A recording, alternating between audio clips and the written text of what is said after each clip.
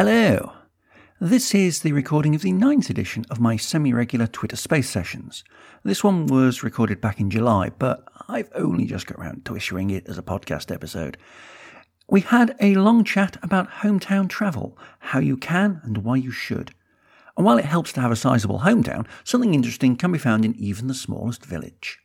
Usual disclaimer, be aware that this conversation took place over the phone and is then recorded directly from playback on Twitter through my sound editing software Audacity, which I realised the other day is the digital equivalent of taping a song off the radio, very definitely quite old school.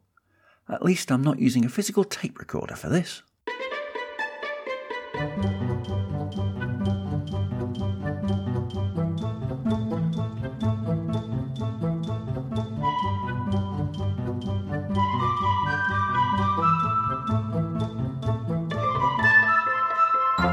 Hello, and thank you for tuning in. You're listening to Travel Tales from Beyond the Brochure, a podcast looking at unfamiliar places across the world and aspects of travelling you may never have thought of. I'm your host, the Barefoot Backpacker, a middle-aged Denby with a passion for offbeat travel, history, culture, and the whys behind travel itself.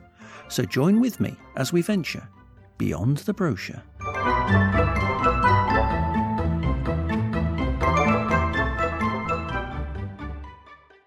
Hello. Hello. That wasn't too bad this time. No, I don't think so.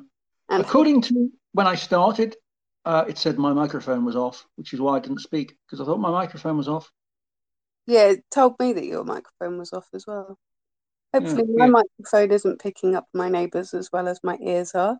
No, come on, I can't hear anything. Well, good. But if it gets a bit louder in a little while, enjoy the karaoke, I guess. We had one space here where someone vaguely upstairs was doing a sort of sing-along to the Spice Girls, and that didn't make it onto the recording, so I'm sure it'll be fine. Oh, good. Okay, well, we're actually on time and that's all gone very smoothly. So shall I start with the introduction? You start with the introduction.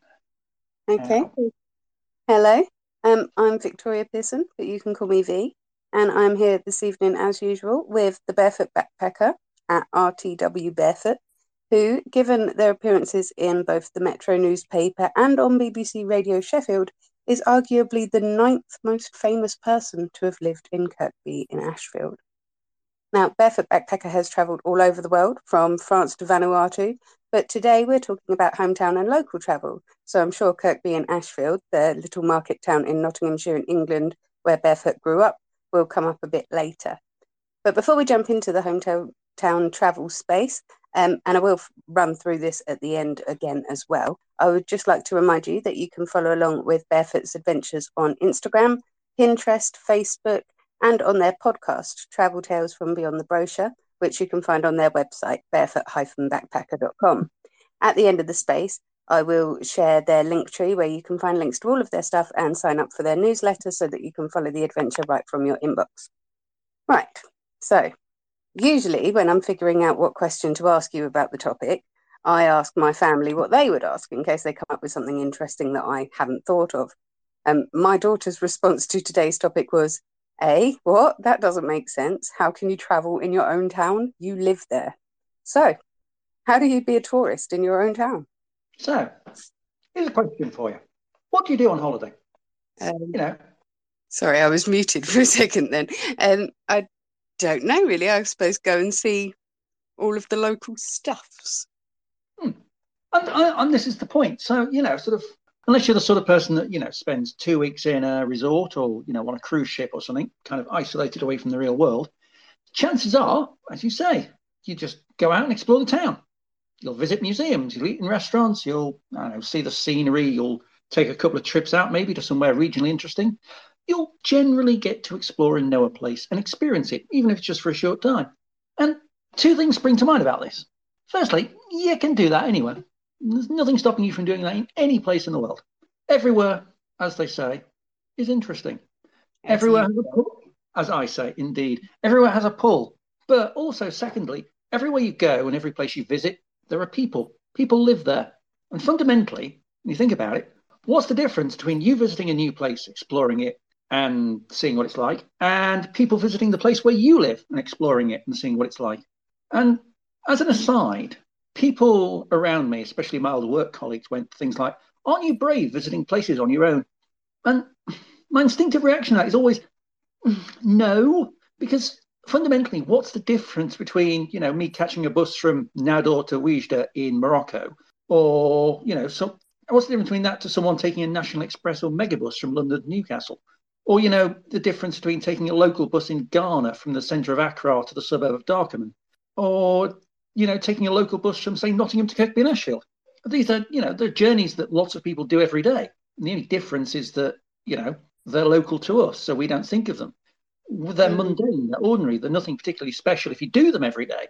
But if it's the first time you've done that journey, they become fascinating. So you've got like new things to see out the window. You've got new experiences. You've got new people to watch. But that's true regardless of whether it's your first journey in England or your first journey in Matabele land, your first journey in New York or your first journey in New Caledonia. If you've never seen a place before, regardless of whether the country itself is familiar, there's always something new to see out the windows, if nothing else. So I guess that's true. I guess you're saying that anywhere can be touristy then. If we take a holistic view of this, yes, everywhere can be touristy, in the sense that everywhere can be seen for the first time, and often is. So, being a tourist in your own hometown is simply a case of thinking, if I were coming here for the first time, what would I see? And I don't mean see in a planning sense. What I mean is simply in the first instance, if this was my first time traveling here, what would my eye be drawn to? What would I notice? What would stand out? Then, on a second level, we'd go to, what are the tourist attractions? What do the local hotels or the local tourist boards suggest as places that people new here should go? What is interesting? What should be seen? What is out there that attracts people to this place? And I mean, obviously, the answers to all of those questions might be different, of course. Where someone new should go and what is interesting might not necessarily be what you find interesting. The main vibe I found with people talking about their hometowns is because they see things all the time, because they walk down the same roads every day, they just become accustomed to what's there. They don't see things because they see them every day, so they don't stand out to them. I think there's a phrase that's often used. It's familiarity breeds indifference. It's just so easy to take the same route every day and just not look at things because you see them every day, and you kind of don't really pay attention and lose sight to what you're actually looking at. And you'll be on a bus and the journey will just become a place to catch up on Instagram rather than looking out the window, because you've looked out the window every single time you've taken that bus route. But things might have changed. And walking to the shops becomes quite an introspective journey done on autopilot. You spend so long thinking about whether you embarrassed yourself at the night out 4 years ago that you arrive without having seen anything at all en route, without even remembering anything about the route there. You might have passed 6 people, an alien, and a dolphin on wheels, but you wouldn't have noticed them because you're just too fixed in walking down the same street, so you don't notice anything that's different. And I guess hometown travel is about breaking that pattern. It's about paying attention to what's around you every day. It's about seeing your everyday routes as if you're seeing them for the first time and seeing what's new and just looking out for things that are different and looking out for things that strike you as unusual because you've not noticed them before. So what is it that originally sparked your interest in hometown travel, or gave you the belief that everywhere is interesting, that you can approach your hometown as a tourist, as a traveller, that sort of thing? Yeah, it's a tricky one, actually, because in a sense, I don't think anything did. It's kind of, I think it's hard to describe, but for me, I think in my head, it was always just the natural thing to do. I mean, partly it's driven because, well, I mean, as you know, I like walking.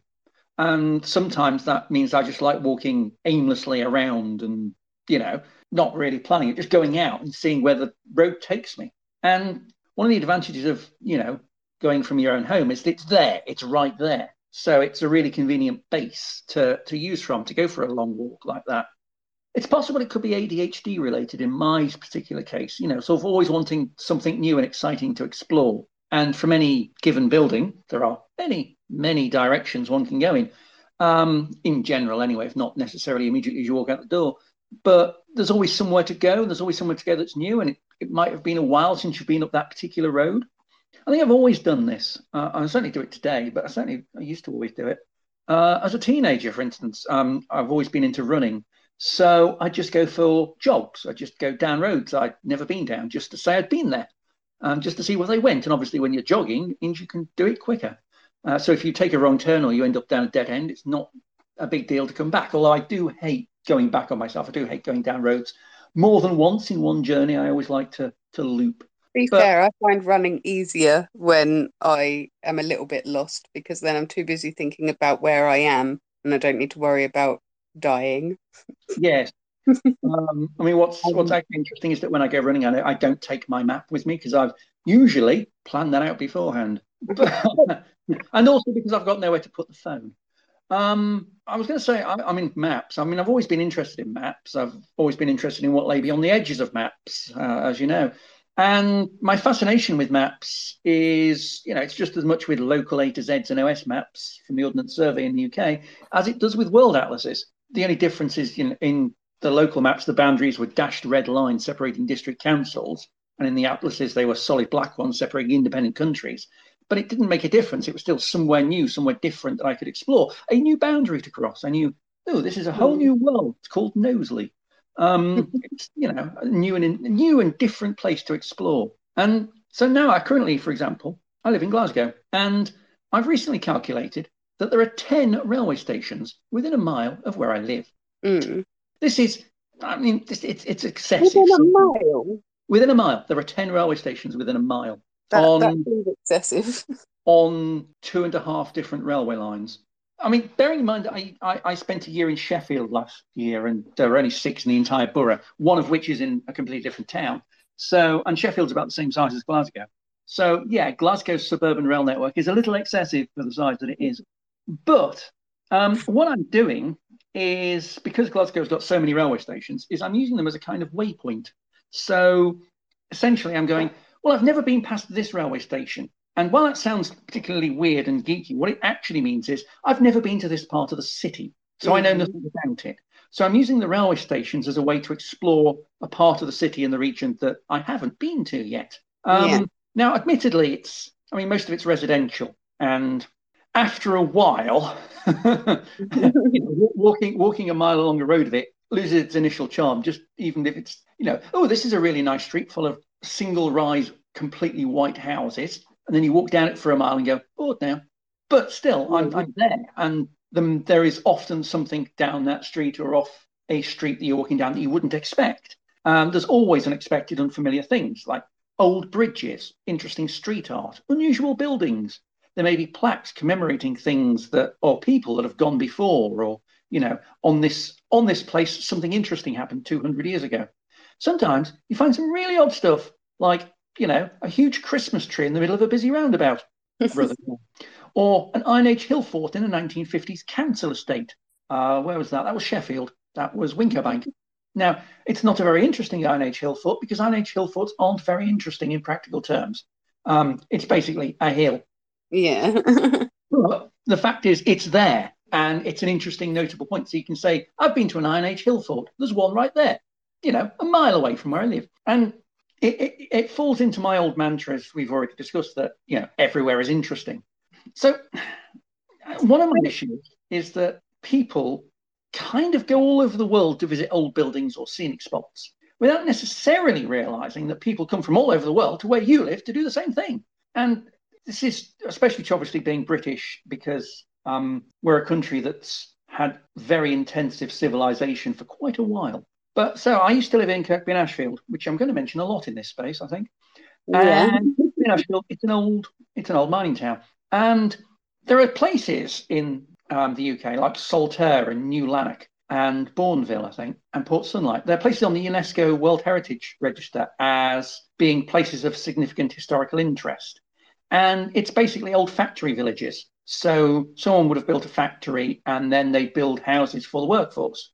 And in those particular towns, those houses are they're of the period, but they're very well maintained and they're very clean and clean to look at. They're very bright. They're very sort of quite uniformly standard, but they're also quite pretty. And the reason I'm mentioning it is because Kirkby in Ashfield is a town from more or less the same era in terms of when most people moved there. So people go to places like Saltaire and New Lanark to see the housing and to see the factories. And I'm living in the sort of place that they would go to see.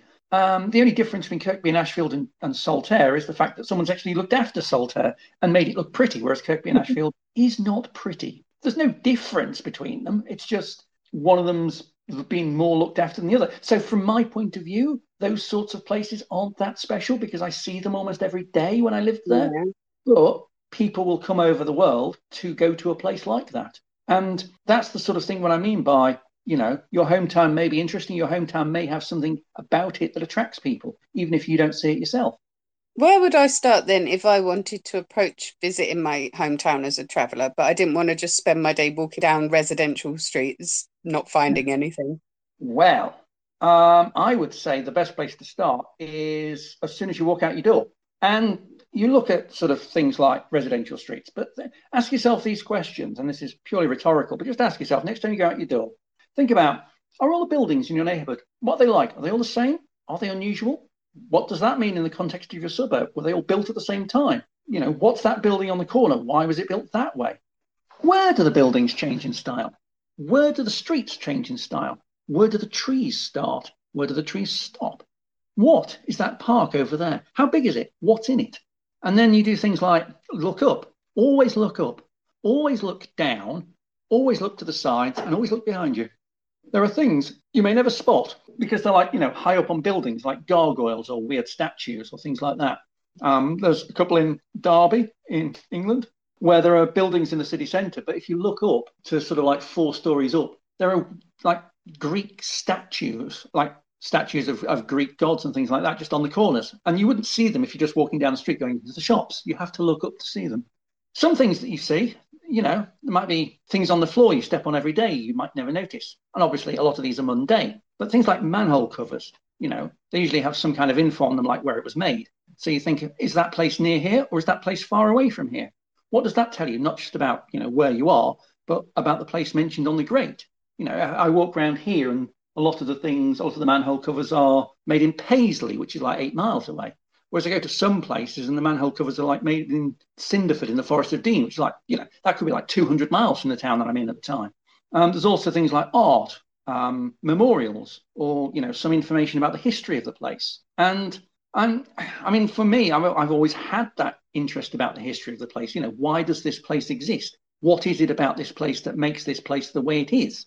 Why is it here? It's one reason why I travel in the first place. Why come to this place? Why do people live in this place? What is it about this place that's attracted people?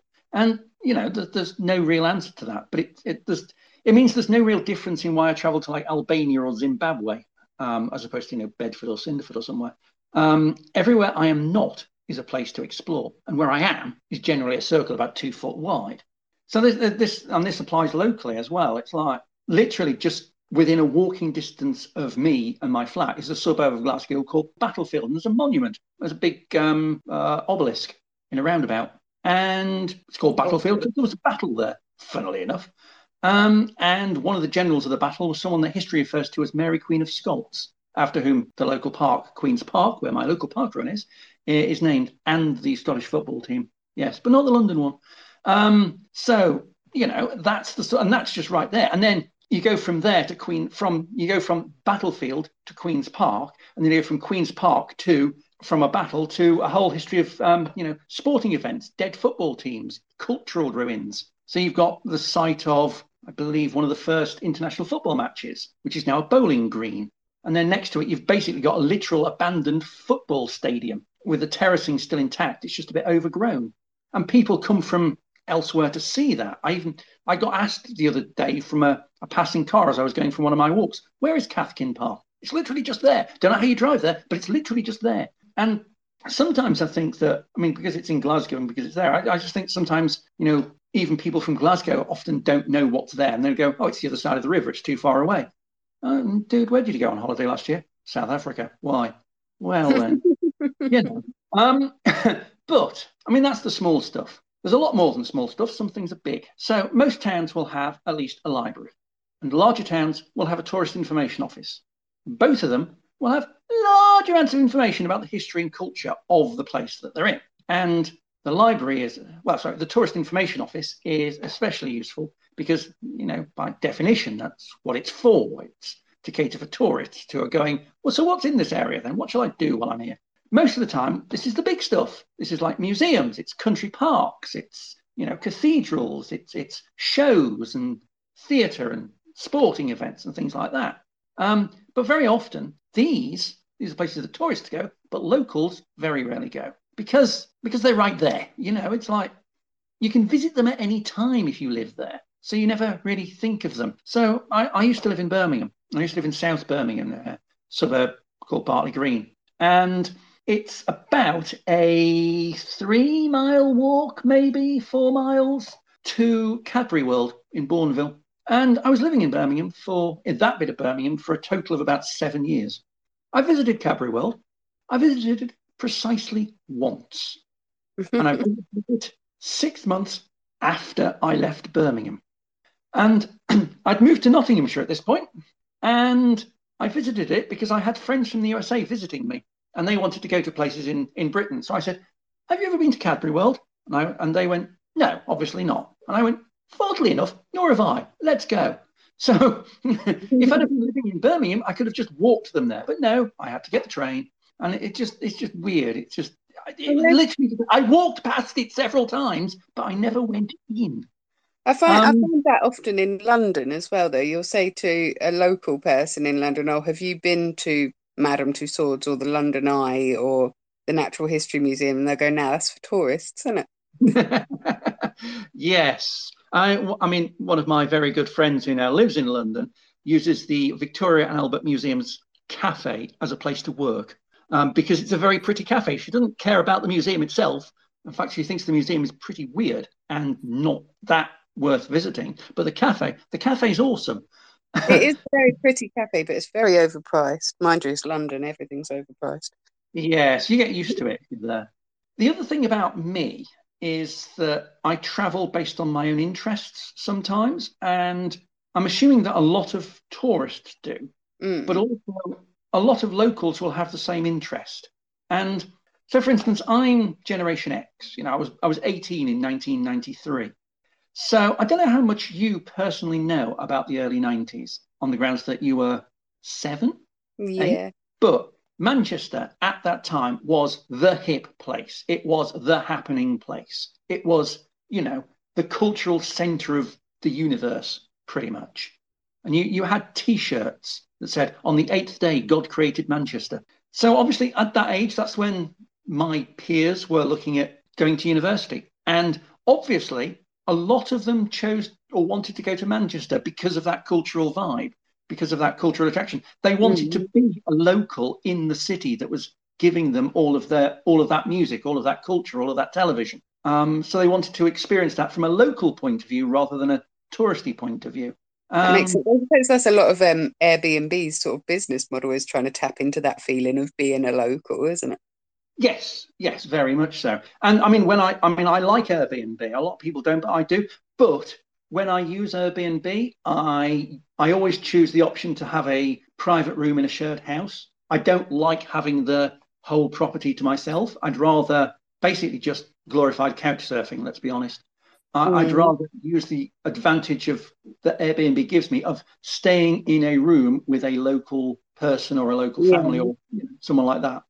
Because that's what I would do if I had a house that was anywhere worth visiting. Which I don't know. Kirkby-in-Ashfield has at least one hotel. Well, it's not a hotel. It's like an Airbnb, but it's not an Airbnb, if that makes sense. It's pre-Airbnb. It's like a cottagey thing.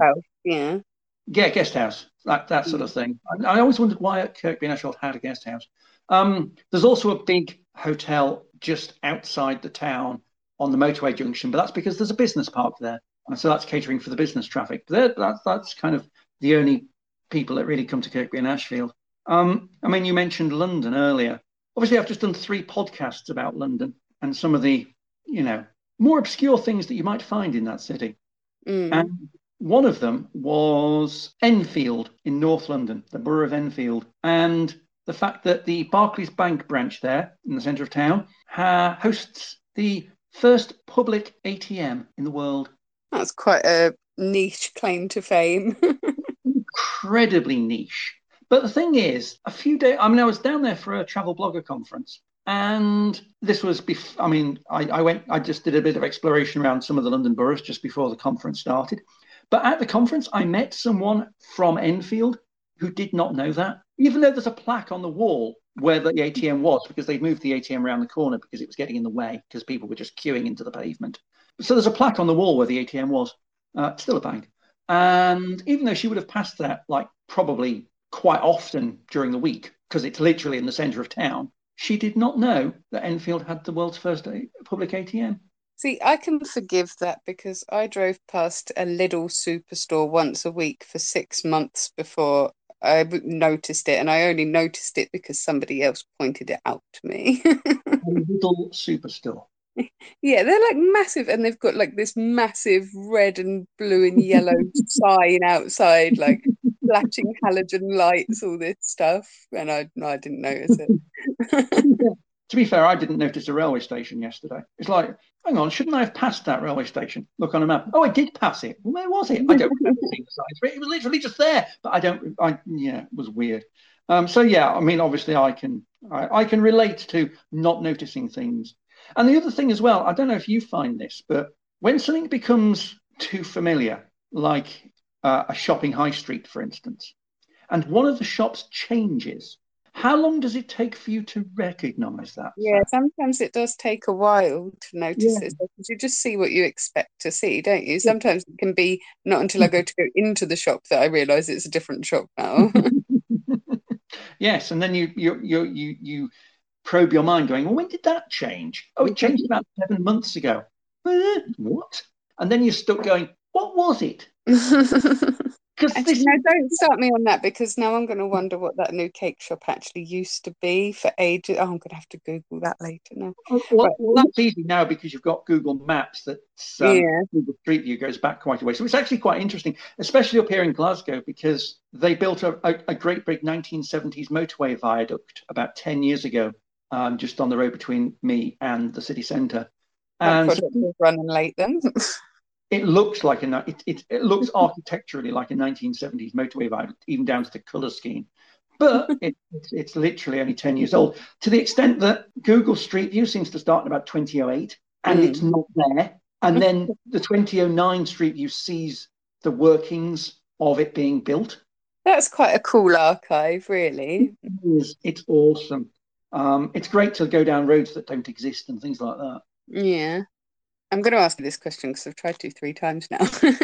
When you are being a hometown tourist, right, do you plan your day in advance to make sure that you're seeing cool things, or do you just sort of drift about and see what you see along the way, or do you do a bit of a mix of both? Because I know when you travel, you don't like to plan, but when you hike, you do like to plan. So, The one advantage with hometown travel is that you don't have to. So, for instance, you can walk out of your home and go down a street and go down another street, pass something interesting.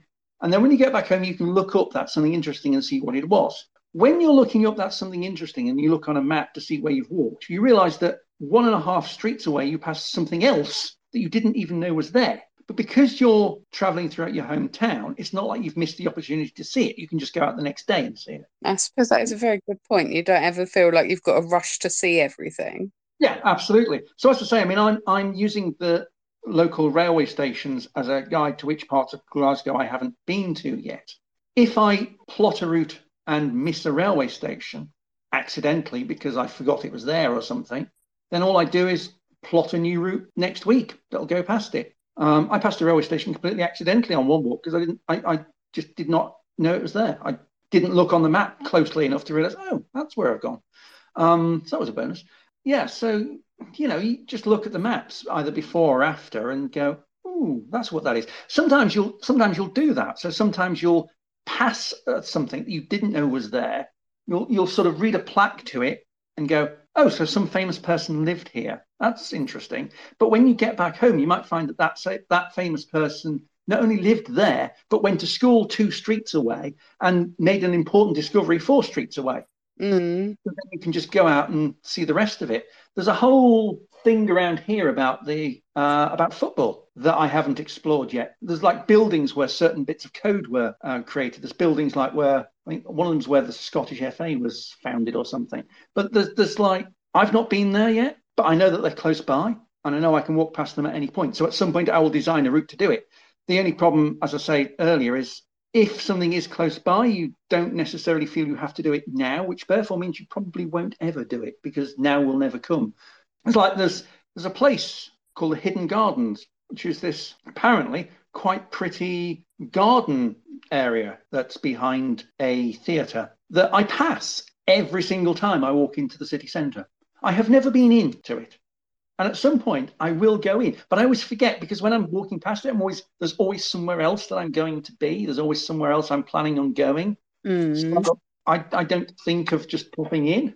And it's the same with there's a couple of graveyards and cemeteries like that. A couple of big cemeteries where there are notable and famous people buried. I can't remember what it's called, but there's one on the way to Paisley that's got a few interesting burials that I've walked through once, but I need to walk through it again and find where the famous burials are. And everywhere's got a famous cemetery. Obviously, London's got many, many of them. Sometimes I'll take a map. That's the nice thing about something like the Père Lachaise Cemetery in Paris, because it actually tells you, it gives you a map, and you can even take a leaflet that says, these are all of the people that you may have heard of. It's a very long list. And maps the main thing that you use to sort of plan your day then? Yes, although it's difficult to get lost in your hometown, especially a hometown as big, even a hometown as big as Glasgow. And what I've noticed is that some of the routes that I've taken, I pass a bus stop and go, oh, I can get a bus back home from here. Oh, why can I get a bus back home from here? That's really weird, but I can. This is cool. So I know that I'm never that too far away from home. Yeah. If I'm exploring a city centre, then I'm also likely to look at things like guidebooks, websites like Wikitravel, tourist information centres, that sort of thing, because there's going to be something I don't know. I don't know everything even about Kirkby and Ashfield, never mind Glasgow. So there's going to be something that I didn't know, some, back street museum or someone interesting lived here, that sort of thing. One other thing I will say about hometown travel, though, is because you've got the time to do it, you can really, really get, shall to say, beyond the brochure and delve into the detail of the place. So, a guidebook might tell you that a battle here happened at what is now a roundabout. Living locally means that you can research the battle, trace the actual route the armies took to get there, walking their path would otherwise, be an everyday walk, and even go to the park where it's alleged that one of the commanders of the battle looked out at the battle from. So you can see what they would have seen. Well, obviously very different because there's a load of houses in the way now. Yeah, that's still properly stepping into the history, isn't it? Very much so, very much so. You can definitely step into the history more because essentially you live here, so you've got the time to do that. So you're not rushed. You don't have. It's not a case of going to a city and ticking off loads of boxes, going, I must do this, I must do that. It's literally, it's the epitome of slow travel. There's a lot of people that are really big into the idea of slow travel, taking your time to explore a place. And living in a place is kind of, by definition, slow travel. Slow travel, yeah. Very much so. Also, it's like you can see a place, through all weathers. You can see what people in history would have experienced when they first moved to this place where they first set up a factory. You can see what it would have been like in the height of summer. You can see what it would have been like in the depths of winter. You can, if a guidebook says a famous person lived here, that means that, you can walk the same streets as they did, literally following in their footsteps, as you say. You can visit the same pubs, you can visit the same cafes, the same parks. So you get a feel for not just, who they were, but also why they were, what drove them to be who they were, what they saw and how they saw it, which is exceptionally good for authors. Kirkby and Ashfield, again, is close to D.H. Lawrence territory. There's a lot of the areas that D.H. Lawrence writes about in his books are based on, his home was Eastwood, and there's still a D.H. Lawrence museum there. But if you read the books and then walk around some of the villages near Eastwood, you can definitely see what he was trying to talk about. You can definitely see. And that's true for anyone who's writing, even if it's, a contemporary female chick lit novel. I've been to Saltburn-on-Sea, which is famous in a couple of chick lit novels. And it's, it's just interesting to see a place that you've only read about and a place that you've only read about, but it's local, so it's easy to get to and it's easy to explore, and you can take your time to see it rather than just passing through because it's somewhere you'll never visit again. Yeah, and you don't have that pressure that you sometimes feel of got to see it all or I've wasted my time. You can Yes, go home and rest and then go out again another time. absolutely, very much so. So you get to treat it differently from traveling abroad in that respect, but do you treat it the same in terms of things like budgeting and loosely planning your itinerary and stuff like that? Well, okay, so I guess the main difference between hometown travel exploration and, certainly international travel exploration is expenditure. Like, you could go a couple of hours away by train or by coach. You could spend the night in a neighboring town. You could, spend the whole weekend there if you wanted in a decent hotel. But the likelihood is in hometown travel, you're going to be using your literal home as a base. So, you compare that to the cost and the comfort factor of traveling abroad. It's a heck of a lot cheaper because you're not paying for as much. Your travel will be cheaper. Your accommodation will be cheaper. So you can budget to be a bit more luxurious if you wanted to. I mean, the caveat to that is, domestic travel in the UK is ridiculously expensive, relatively speaking. And Tell at the me about moment, it. yeah, quite. I'm taking my kids to Dorset and it's costing me a small fortune. Yeah, We're I only mean, going for a week. I travel alone, and it's still expensive. And it's weird at the moment because hotel prices are, ridiculously expensive across the roof across the world. But so it always seemed like it felt cheaper to fly to and stay in, Greece or Croatia than, Cornwall or Wales. But if you're using your home as a base, you can do a day trip to a neighbouring county for what, 20 quid? You can spend the night at a cheap B&B above a pub for like 50, or, Premier Inn and Travelodge do exist for a reason. And you can make things work out pretty well for yourself if you're just a bit more careful. But obviously, as you say, it helps if you're traveling alone. Itinerary planning. I mean, bold of you to suggest that I plan my itineraries. But I mean, I'd argue there's no real difference between a 3-day trip to a foreign capital city and a 3-day trip to a city that's literally just there. You want to see the same things, you want to do the same things. And as I said earlier, wherever you go, there are people for whom that's their hometown. So, people are coming to your town for the first time. So it's more a case of just imagining yourself being them. Think about what you would do if you were new to a city. What would you plan? What would you look for if you're going to somewhere abroad for 3 days? And then think the same questions about where you live now. And remember that if you know the city well, that might actually be a hindrance because it might blind you to what's there. So I would say if you were going to plan assume that you know nothing. Forget everything that you ever knew about your hometown and go into it thinking that you've never been here before and this is a new exciting thing because Okay, everywhere is interesting. okay. You say everywhere is interesting, yeah. But what if you live in Milton Keynes? Milton Keynes. Milton Keynes. What's not to get excited with Milton Keynes? I mean, No offense, Milton Keynes. It's just that I hate you because I live here. its existence, Milton Keynes' existence, is interesting in and of itself. Here's me now relaying. I don't know if Milton Keynes has a tourist board, but if they do, they may want to listen to this. So, Milton Keynes, one of the first new towns in the UK, one of the biggest. Recently given city status, although I'm not sure that actually means a lot, really, other than to provide the local council with a bit of wank fodder. They can't celebrate it because we've been saying we're actually a city for years, even though we weren't. Reading's been doing that for ages as well, I think. The buses say city centre, it's not a city. Not that it We will matters. go up the city. Who cares? I mean, it's weird because, I grew up in Liverpool and then I lived in Sheffield for a bit. And in both cities, it's like, oh, I've just got to go to town for a bit. Yeah.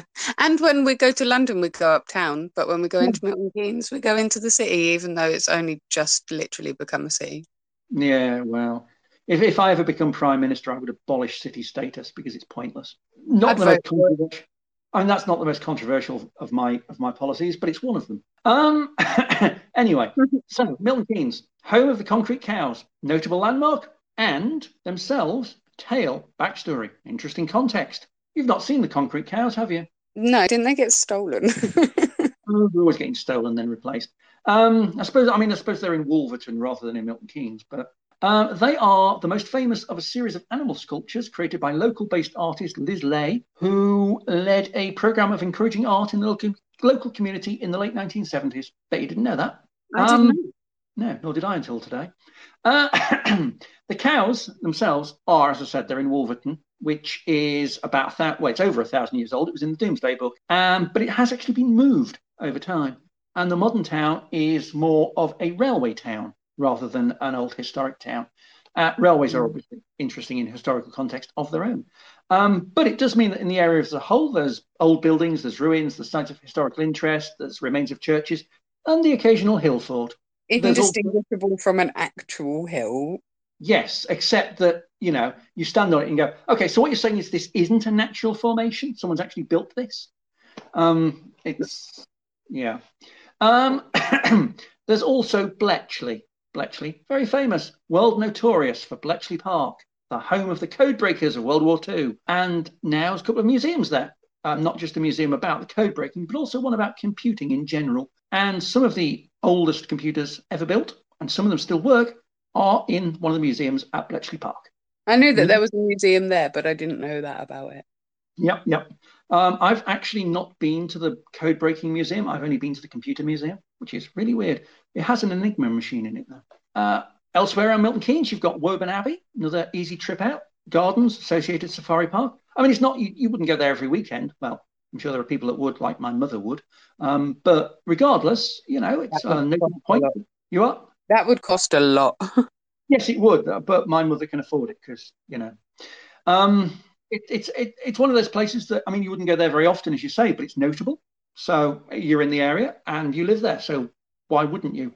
I am told that there is a part of Woburn where you can walk through the woods and see things like the elephants through the trees in their enclosures that isn't inside the actual safari park itself. So there you go. There's even a way of being a free tourist in Woburn. I got into Alton Towers theme park like that once. Anyway. Not that I am suggesting that anybody breaks into the elephant enclosure, obviously. Well, I mean, you could break into the elephant enclosure, but it wouldn't be a very clever thing to do. No. Also, right, so you've got around Milton Keynes, you've got a number of country parks, nature reserves, and obviously it's a short hop to local towns and cities that, have a lot to offer, like Bedford, Buckingham and Aylesbury, or even Northampton, but possibly not Luton. and you love Luton, really. Love Luton. And if the Luton Tourist Board are listening, and Luton doesn't have a tourist board, and even the smaller places have their vibes, which admittedly they're quite niche. So, for example, there's a small and unknown village called Woburn Sands. It's not particularly interesting in any way, shape, or form, but it is home to Olympic gold medalist Greg Rutherford. His event was long jump, and there's a commemoration of his achievements in one of the small parks in the village, complete with a long jump pit and a measurement indicating, I believe, his longest jump, which is 8 meters and 51 centimeters. I've jumped in that long jump pit. I'm not convinced I managed 2 meters because I'm not a jumper and I'm not a sprinter. I suppose it would be a fun thing to try out, though, wouldn't it? To see how you measure up to the Olympic athlete. I don't know. I might just find it a bit depressing. So, okay, maybe Milton Keynes was a bit of a bad example here because it is, up and coming town, lots going on, brand new city, etc. But, what if you live in like a little village or a dreary northern town? Sorry, the north. I don't know why I said that. Or somewhere where you don't really feel like there's much going on. I was just feeding you into Kirkby and Ashfield, really. I know you are. Yeah, so, I mean, everywhere is noteworthy for something, as I say. And I think even if you live in a small village of 200 people, there's a reason why that place exists. There will have been something that happened there, someone famous or notable that has a connection with it. May have only been one thing, but, remember, someone has to live there and they can't all live in Camden because, everyone seems to live in Camden. So Kirkby and Ashfield, it is an insignificant ex-mining town in Nottinghamshire. Population of the whole area around 25,000. And I lived there for 15 years. Now, there's not a lot there. No particular reason why you'd want to go there, apart from the fact that it's quite cheap. The sort of place where £3 a pint for a beer is pushing it. But in the centre of it, there's a replica of a cricket wicket. Now, to be precise, there's 3 statues representing 3 cricketers from the notorious England tour of Australia in 1932-33. It's called the Bodyline series. It's so notorious, the rules of cricket were changed as a result of it. And in the 1980s, the BBC made a mini-series out of it. So why? Have you seen pictures of that on your blog? I have got pictures of that on my blog and all over Twitter. Yes, because it's the three. I mean, the three statues in question. Two of them are from the English side. People called Harold Larwood and Bill Voss, and they are there because they came from Kirkby and Ashfield, or at least its suburbs. And the third statue is of that unknown Australian cricketer that I've never heard of, no one's ever heard of, but his name's something like Don Bradman, most famous cricketer ever to have lived, probably. So I know nothing about cricket. I can't help you. Yeah, no, he's regarded as like the best cricketer that's ever been, and his averages are like horrendously better than anyone else has even got close to. So it makes sense, and he was batting at the time, so it makes sense that the three of them are there. So yeah, it's there because that really famous cricket tour of Australia, two people came from Kirkby and Ashfield, were on that tour. So it's very niche, granted, but if you're a cricketing fan, then there aren't many statues of cricketers, and even Don Bradman himself's only got like one or two in Australia. So if you're into cricket, it's a good place to go just to see it.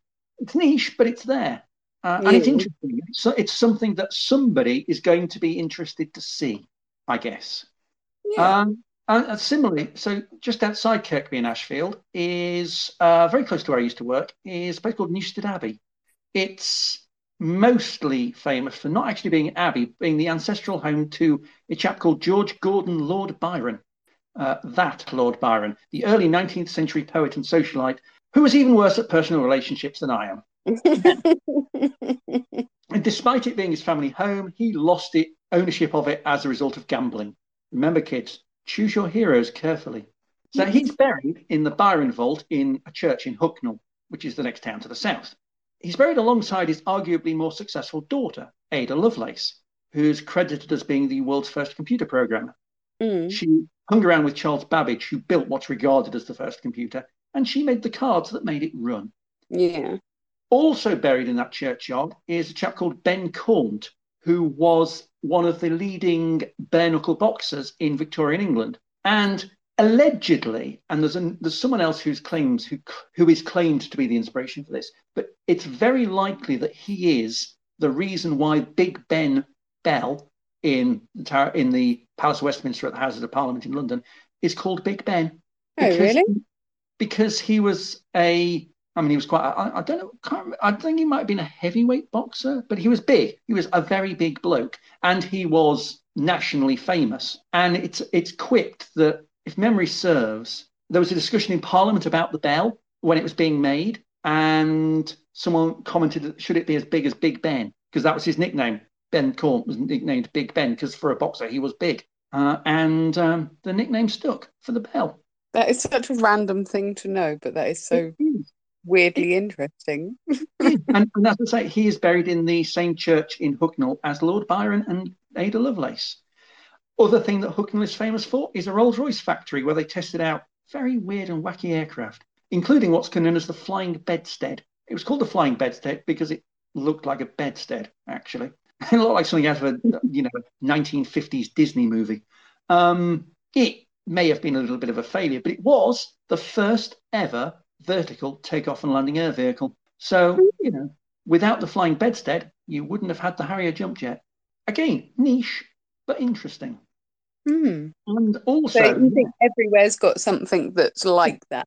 Everywhere's got something that's like that. So, also now, I don't have a television, so I haven't seen it. But we've had the mini TV series Sherwood, murder detective mystery set during the miners' strike of the 1980s. And as an aside, Sherwood, of course, related to Sherwood Forest, which has its own fame and vibe. And many people outside of the East Midlands surprised it's a real place. But I did a podcast about myths and legends. This is not that podcast. That was an interesting podcast, though, and everyone should listen to it because I am also on it. Yeah, thank you. So the series Sherwood, the writer of the series is a local of Annesley Woodhouse, which is the same suburb of Kirkby and Ashfield that the cricketer Bill Voss came from. And it's based on real life murders that took place in the area at the time. So now you've got national recognition of what is effectively the town I used to live in. And that's interesting as well, because people will go to places based on something they've seen on television or in a movie or in a book. And I think places are important and notable for a reason. So if you live somewhere small, that is still a place that has a reason to be, and it's still notable in and of itself. Kirkby and Ashfield, generally, it's industrial or cultural historians that are going to be interested in it. It's got like mines, it's got railways, it's got hosiery. There's a company called Pretty Polly, which company that makes boots and possibly bras.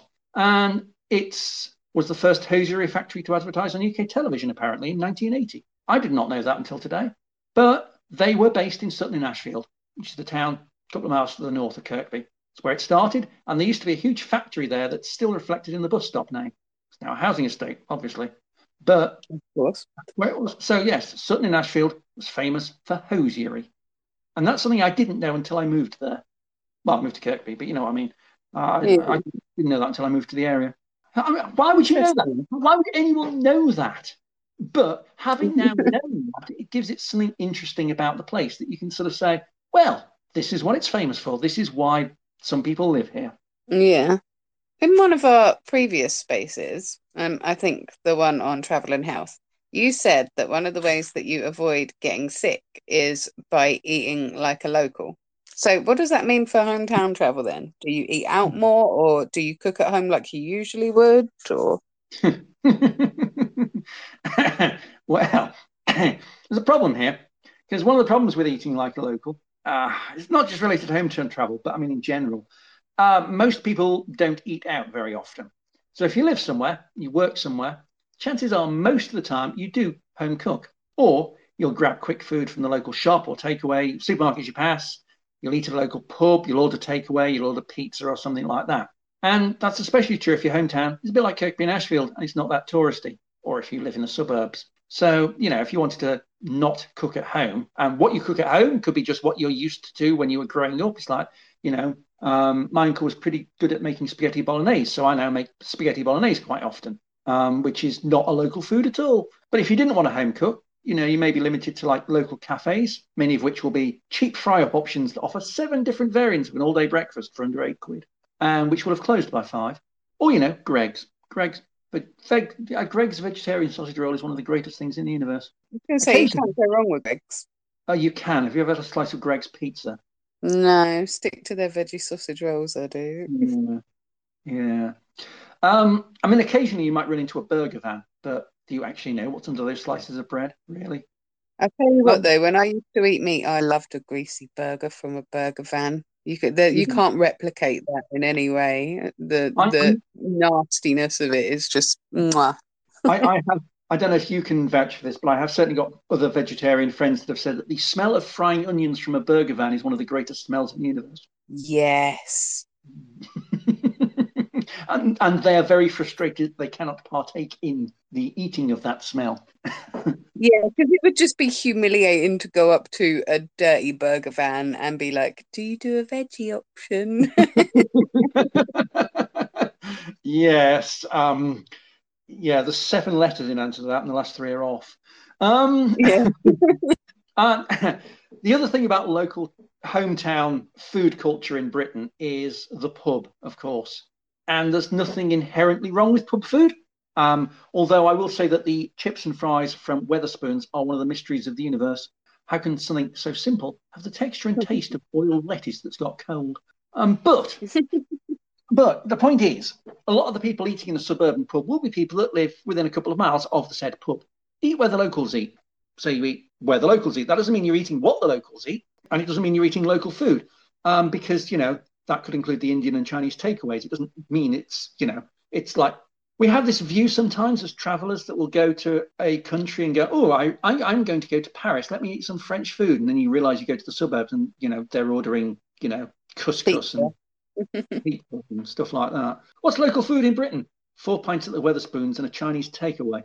True. I was going to say, is one of our main foods not a kebab? Well, yeah. I mean, it's like the most popular food in Britain is the chicken tikka masala, which was invented in Glasgow, just down the road. I've been to the restaurant that claims to have invented it. It's actually quite good. Anyway, So the thing is, I don't care how excited you are about local food. I don't care whether you've lived there for 50 years or you've been in the country for 15 minutes. Eating the same food every day is demoralizing. This applies to no matter what country you're in, whether it's steak and ale pie, paella, or Marfait. It's great if you live in a large city and you can pretend to be a tourist in it because you can go for a 3-night break to do what the visitors do, go to a different restaurant every night.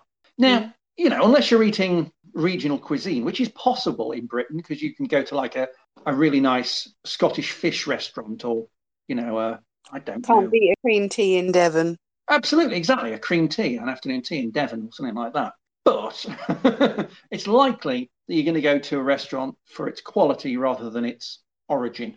And while it might not necessarily be up to the quality that you get in the region of origin, and Laura, my friend, says to absolutely avoid Mexican food in the UK because we do not do Mexican food in the UK particularly well because we don't have a very large Mexican diaspora in the UK. But cities with, a large diaspora population, then go for it. Indian style food in the UK, absolutely fine. North African food in France, Turkish food in Germany, Mexican and Italian style food in the USA. Places where the locals in that city, there are still strong connections to heritage, even though many generations may have passed since the original immigrations. And, it's not that easy to do in your hometown because, if your hometown is like Kirkby and Ashfield with 25,000 people in it, your entire eating options might well be 2 to 3 takeaways, an Indian, a Chinese, and a chippy kebab combo, a pub and a small supermarket. That's where you might have to get creative. That's where you might have to do a bit of research or, get the pots and pans out. But everywhere kind of has a local cuisine. Pretty much every region of every country has some kind of speciality. There may be only one or two, and they might be very much skewed to one type of food, but they will exist. So Kirkby and Ashfield itself isn't notable for anything, but Nottinghamshire is the home of the original Bramley apple. So if you wanted to get true local food from your hometown experience and you lived in Kirkby and Ashfield, you'd get a few Bramley apples, you'd make a pie or a crumble. And if you really wanted to push the boat out, Stilton isn't too far away either. Not that I have blue cheese, because blue cheese is evil and smells of feet. Similarly, not far away to my west in Kirkby and Ashfield, is the small town of Bakewell, home of the Bakewell tart and the Bakewell pudding. So, you just pop on over there, buy one from the local shops and eat it. Nice. Indeed. And then obviously further north, there's more cheese in the sort of the Yorkshire Dales and things like that. It's full of cheese valleys, Wensleydale, more cheese, Gromit. Now, it might be that you don't really know what your local food is. It might be that you do, but it's so familiar and it's so generic, you've never really appreciated it or had it at source. You might live in a winemaking or beer brewing region, but you've always tended to have something from another country because it's cheap and reliable. Maybe there's a specialty cheese made down the road, but you don't think to buying it because cheddar is right there in front of you in the supermarket. My uncle lives in Gloucestershire, and Gloucestershire itself and neighbouring Herefordshire, famous for cider, proper, decent, scrumpy cider. But how often do you have that compared to something like Strongbow? Because Strongbow is there and it's cheap. Maybe you live in the rhubarb triangle, but you hadn't realised it for 5 years. What's a rhubarb triangle? It's a triangle full of rhubarb. No, it's like the Bermuda Triangle, but the rhubarb disappears. That is an absolutely fantastic thought. That would make a good song. No, the rhubarb triangle is an area of West Yorkshire. Yeah, West Yorkshire, centred on the city of Wakefield. And it's not a very big area, but basically it's famous for rhubarb. Like at one point, 90% of the world's winter forced rhubarb production was in the rhubarb triangle in Yorkshire. Oh, how strange that it would all be done there, because you would presume that rhubarb can be grown throughout the UK. Well, something I didn't realise until I was actually researching this is that rhubarb is native to Siberia. Yes. And rhubarb thrives in cold, wet winters like Yorkshire. So it just so happened that sort of like farmers in the 1800s decided that rhubarb was a really good thing to grow in Yorkshire. So they did, and they grew a lot of it. Forced rhubarb is a particular type of rhubarb, and it's called forced because they force it to grow in similar ways that you'd force cannabis to grow. Not that I'm suggesting. I wouldn't know what you mean by that. Have you ever passed a shop that advertises itself as selling hydroponics? Every time I pass a shop that says hydroponics, I always think, I know what you're really selling. You're selling equipment to grow cannabis, but you don't want to say that, so you just call yourself hydroponics. But yeah, so forced rhubarb. Forced rhubarb, was it actually? Yes, it was. Forced rhubarb was given protected designation of origin status by the EU, bit Oh. like Stilton and Champagne. So if it's grown in my garden, it's not really rhubarb because it's not from the right place. It's Oh just no, like, no, it'll be rhubarb, but it can't be forced rhubarb. It can't be um, Yorkshire. Well, specifically Yorkshire forced rhubarb. so it's just sparkling, gently persuaded rhubarb instead. Yeah, gently persuaded Bedfordshire rhubarb. Well, technically, it's Buckinghamshire. Yes, well, it depends what end of my garden I put it in, I think, but we'll talk about that on our borders space. So Quite. I would assume when you're doing like local travel, you don't have to think about really taking much stuff with you like you do when you're traveling further away. Like, is there any stuff that is must-have stuff to carry around with you if you're approaching your local area as a tourist? I mean, not necessarily because I'm a tourist, but I would generally always carry a notepad and pen with me, regardless of wherever I Hmm. go, so that I've got something to doodle. But the advantage of home travel is that you don't need to take much because if you're staying overnight, then you can take some toiletries and a change of clothing. But it's not like you stuck for shops, is it? Like, oh, Hmm. I need some underwear. Where will I go? I don't know this town. I don't know where I can buy it. Oh, there's a Primark. Um, you can always buy stuff you need. There's no cultural or language issues. There's no currency conversion issues. If you're going for a day trip, you probably don't even need ID, which is very useful if you haven't got any. It might be an administrative and financial nightmare to get to Benidorm, but it's a much simpler process to get to Rhyl or Skegness if you're Yeah, and whichever country you live in, there are going to be equivalents of that. yeah. I take a camera with me when I go for like 3 mile walks from my flat, but I'm that sort of person.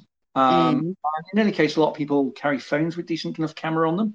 I prefer a dedicated camera, but for everyday photographs, there's not a lot of difference. So a phone camera Mm. is probably fine. Let's not be too elitist about this. If you're going to wander around your town or suburb, that's probably all you need. Mm. Shops exist, but a walk for a handful of miles probably doesn't even need water unless it's a really hot day. And you may not even need to carry money, but it won't do any harm. Yeah. The biggest question is do you need a map? Mm. And that very much depends on things like how comfortable you are exploring your hometown, depends on how confident you are and how comprehensive the local transport network is, how far you're going, and are you going to a specific location or are you just having a bumble? Mm. I'd at least take the capability of a map, like Google Maps or something on your phone, and then at least you might not take a wrong turn and end up 2 miles in the perpendicular direction to the way you wanted to go, which I've done many times. I've done Um, that. yeah, yeah. In a city like Glasgow, there's a fair chance of a direct bus back to somewhere like even if it's the city centre. If you can get back to the city centre, then you're fine. Yeah. And yeah, you'll at some point go, oh, I recognise that street. Whereas in a small town like Milton Keynes, at some point you'll hit countryside, and then you'll go, I didn't want to go there. This isn't right. I need to go back on myself. Basically, I'd say that signposts and main roads are your friends because Yeah. signposts will tell you where that road is going, and a main road is okay. So if there's a main road here, that means if I follow it long enough, I can get to another road that'll take me to where I want to go. Yeah. And I suppose one of the advantages of traveling around in your local area is that if you do get lost or you get into some kind of trouble, then you know the language. So you can read the road signs, you can ask for help from people, things like that, and it's a lot easier. Bold of you to think that my social anxiety doesn't kick in even when I'm in my home country. Mm. So would you say that that's a good place then to start if you wanted to start dipping your toe into travel, but it wasn't something you'd done before? Yes. If you're new to traveling, it's best to start with what you feel comfortable with, best to start with what you know and develop from there. And Mm. you know, where better to start than somewhere that you culturally already know, somewhere where the language is familiar, and where if you feel angsty and stressed about being somewhere new, you can just easily get back home again because it's a short and quick journey and a cheap Mm. journey. And then you build on that so that this year I'm going to go to the next town, next year I'm going to go to the next county, and before you know Mm. it, 5 years have passed and you're hitchhiking around Burkina Faso or something. Hashtag not a role model. Hitchhiked. And I suppose, yeah, you would get the chance then to see your hometown in a totally different way. Yes, indeed. You can even buy a souvenir if you wanted to. You might have convinced me. I might have a go at travel in my own hometown. I might actually find something cool and stop disliking it as much as I do. You can get a keyring with concrete cows on it. I think I'm going to pass on that one. Although obviously I'm not encouraging it, but if a concrete cow just appeared in my garden, then that would be very cool. I think someone might notice. Well, because they do get stolen quite regularly, I think. So there must be quite a few gardens with concrete cows by now. You know the most famous thing in Glasgow, don't you? What's that? The traffic cone. The traffic cone. The traffic cone on the Duke of Wellington's head. Yes, I've heard that there's a big tower of them at the moment because somebody took it down. How dare they? Yeah, there was a picture going around Twitter about 4 days ago of, right, it's the end of the world, lads. The statue didn't have a traffic cone on it. I think that was very swiftly rectified, and there were about 8 or 9 on there at the moment, I think.